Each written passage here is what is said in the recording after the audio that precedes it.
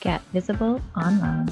Hi, everyone. Today I'm talking with Colin Scotland about how he helps entrepreneurs through being a marketing coach. Colin is on a mission to extinguish the myths about marketing. He runs a marketing coaching business, Marketing Incubator Masterminds, and the Awaken Creator Program. He helps mission-driven entrepreneurs to find their spark and never let it go so they can fulfill their potential and change lives doing what they love. He helps mission-driven entrepreneurs find clarity and get better results from marketing so they can transform more people's lives. He loves to teach and to help others and to serve. Colin also loves marketing. He is guided first by love, compassion, and service to those around him. He also loves working with creative entrepreneurs passionate about what they do. He is the secret weapon working behind the scenes with marketing agency owners and 6- and 7-figure coaches. Welcome, Colin. Thank you for having me here, Virginia. It's a pleasure. So it's going to be a good conversation, I can tell. So where do you start on this journey of entrepreneurship? Oh, I started on this journey when I was 6 or 7 years old on the market stalls of Liverpool, England with my dad, who was a market trader. Buying, selling, getting people interested in what you're selling or not. That whole journey from being freezing cold in the depths of winter in ice cold market stall of Liverpool.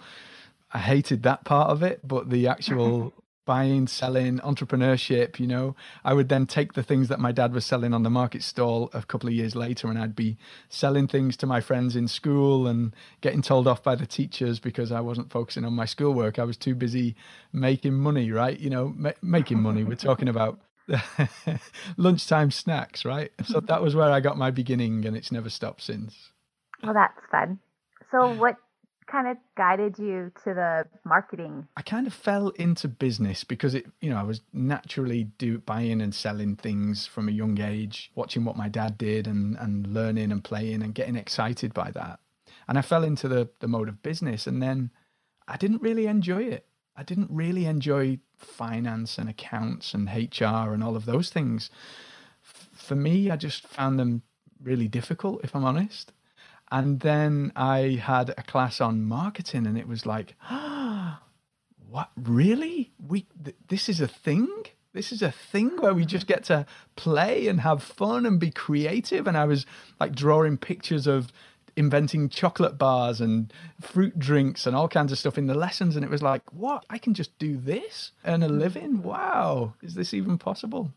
So that was the beginning of the journey into marketing, and then clicking that with the psychology of the stuff that I'd learned on the market stalls of how you get people's attention and all of that. It was like, wow, this could be my thing.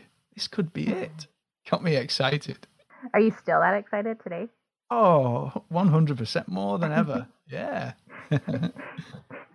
So you definitely know you chose a good one then. Absolutely.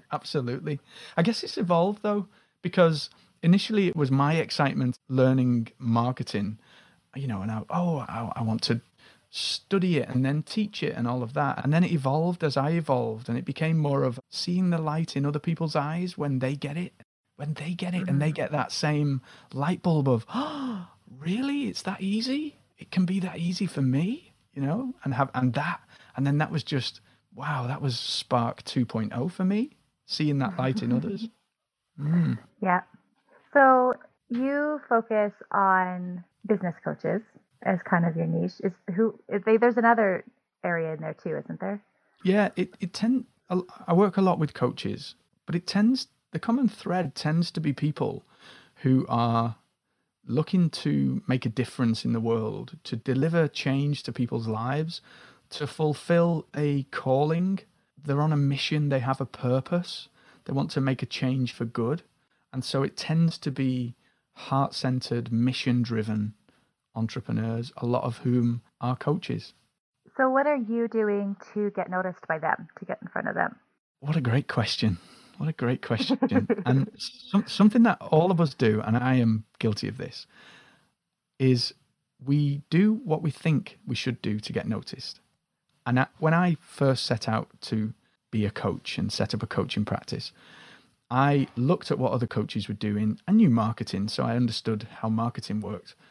But I just kind of went out with messages that I felt I should say, or things that I thought was expected of me to say and to share, and didn't get any traction. Nothing worked. It was hard work. And when I realized that the best way for me to get traction is nothing to do with marketing, it's a invisible energy with which we show up in everyday life, and showing up and being me unashamedly, owning the fact that I had a multi-million-dollar business and it went bust and I lost everything, owning the fact that I'm very imperfect at what I do, inarticulate, not great at so many things, owning that and sharing me authentically, my approach, my interpretation of age-old wisdoms. When I figured out or started experimenting doing that, was when everything changed.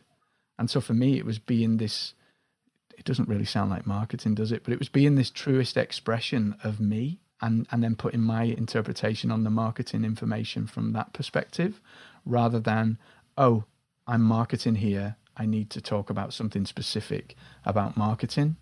Does that make sense? It does, in a nutshell. Basically, instead of doing what you felt like other people were doing and what you should do, you went with basically your gut, with what you felt like you should be doing. Yeah, because often we discount the things that make us us, don't we? The personal experiences, the things that make us, we are a unique expression of consciousness, each one of us, no matter how much or little experience we have of this life. And so we often discount those unique experiences and that uniqueness. So when somebody shares the rawness of them, and we see this all the time in viral videos, of this rawness can be very emotional, it can be quite extreme in that sense. But when somebody shares the realness of them, that's what we mean by authenticity, by being authentic. That's the kind of information and the kind of more of a way of being and a way of showing up in the world where all the difference is made. Did you feel like you had some like self-resistance on doing that aspect of it, of like being the raw? Every day, and still do. I still feel like a bumbling idiot, Virginia. I still feel incompetent, like a fraud, like a failure, like an imposter. Every day, those things are there, right?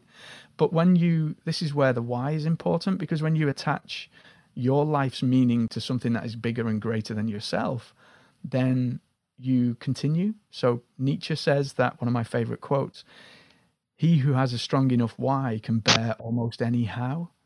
And that's so powerful, because if we are driving for something bigger than us, we continue when those thoughts and doubts appear, which they inevitably do for all of us. Right, because we're going to hit a lot of those. Every day. If we're not hitting those things, then we're no longer living and breathing, right? You'd kind of say that your best advice on overcoming the critical voice or the self-doubt aspect, or feeling like a fraud, let's say, would just be focus on your why and do it anyway? Absolutely. Because if you focus on your why, and often our why isn't always just about us, it's about the people that rely on us, the people around us, and it's about this feeling, this sense that we have of wanting to be a force in the world for us. And if you focus on that, it becomes easy then to know the reason that you're doing it. Actually, interesting that you ask it like that, because what I think it does is it takes you out of the equation. And if we can get out of the way and not concern ourselves with thoughts of not being able to articulate our thoughts, being an imposter, being a failure, all of these fear-based things that come up for us, if it's not about us, it doesn't matter how I articulate these words, because it's about how the words are received. So no longer am I worried or concerned about me in all of that. I don't matter in any of that. All that matters is the sentiment and the energy and the love and the knowing that you can make that difference that you want to make. If you can feel that, the way I say it, the words I use are irrelevant. And then again, that's where the authenticity comes in. Exactly, because, people kind of go, oh, the word authentic, it's overused in marketing, isn't it? So much, so overused. Never really knew what it meant until somebody said to me, if only I could get out of my own way. Or I read it somewhere, or I heard it somewhere. And it was like, oh, yeah, I I'm in my own way.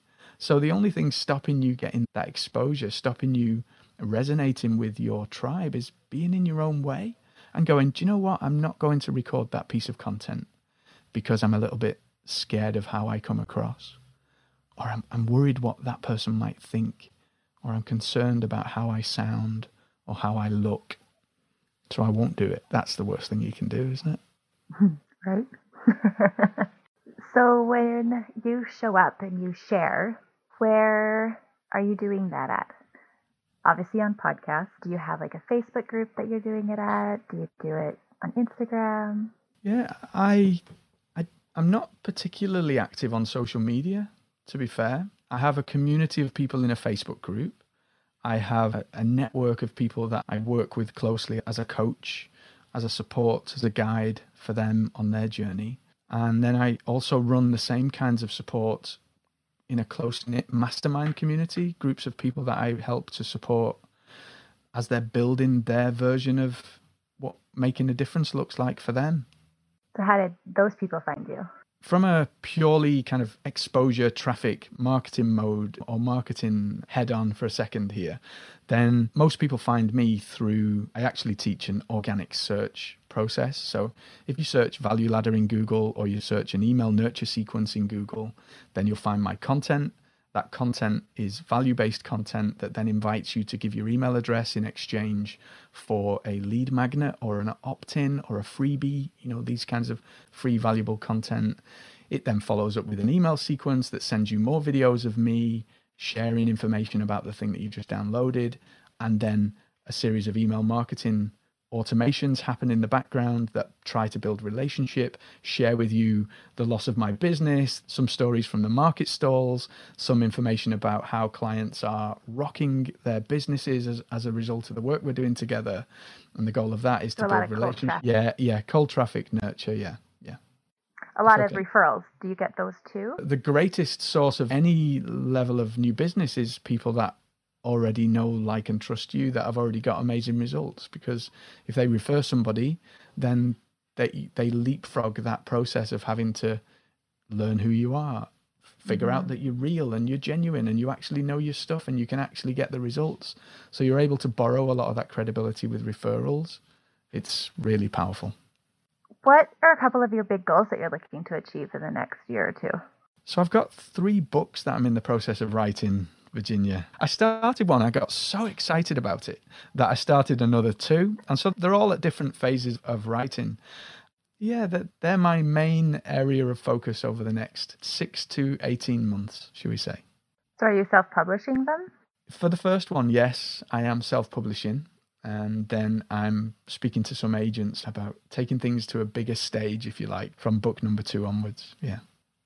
Okay. So how would those books change your business? Yeah, the core of my business is basically sharing with people how we are all marketers, and marketing is an easy process that anybody can do if they do it right.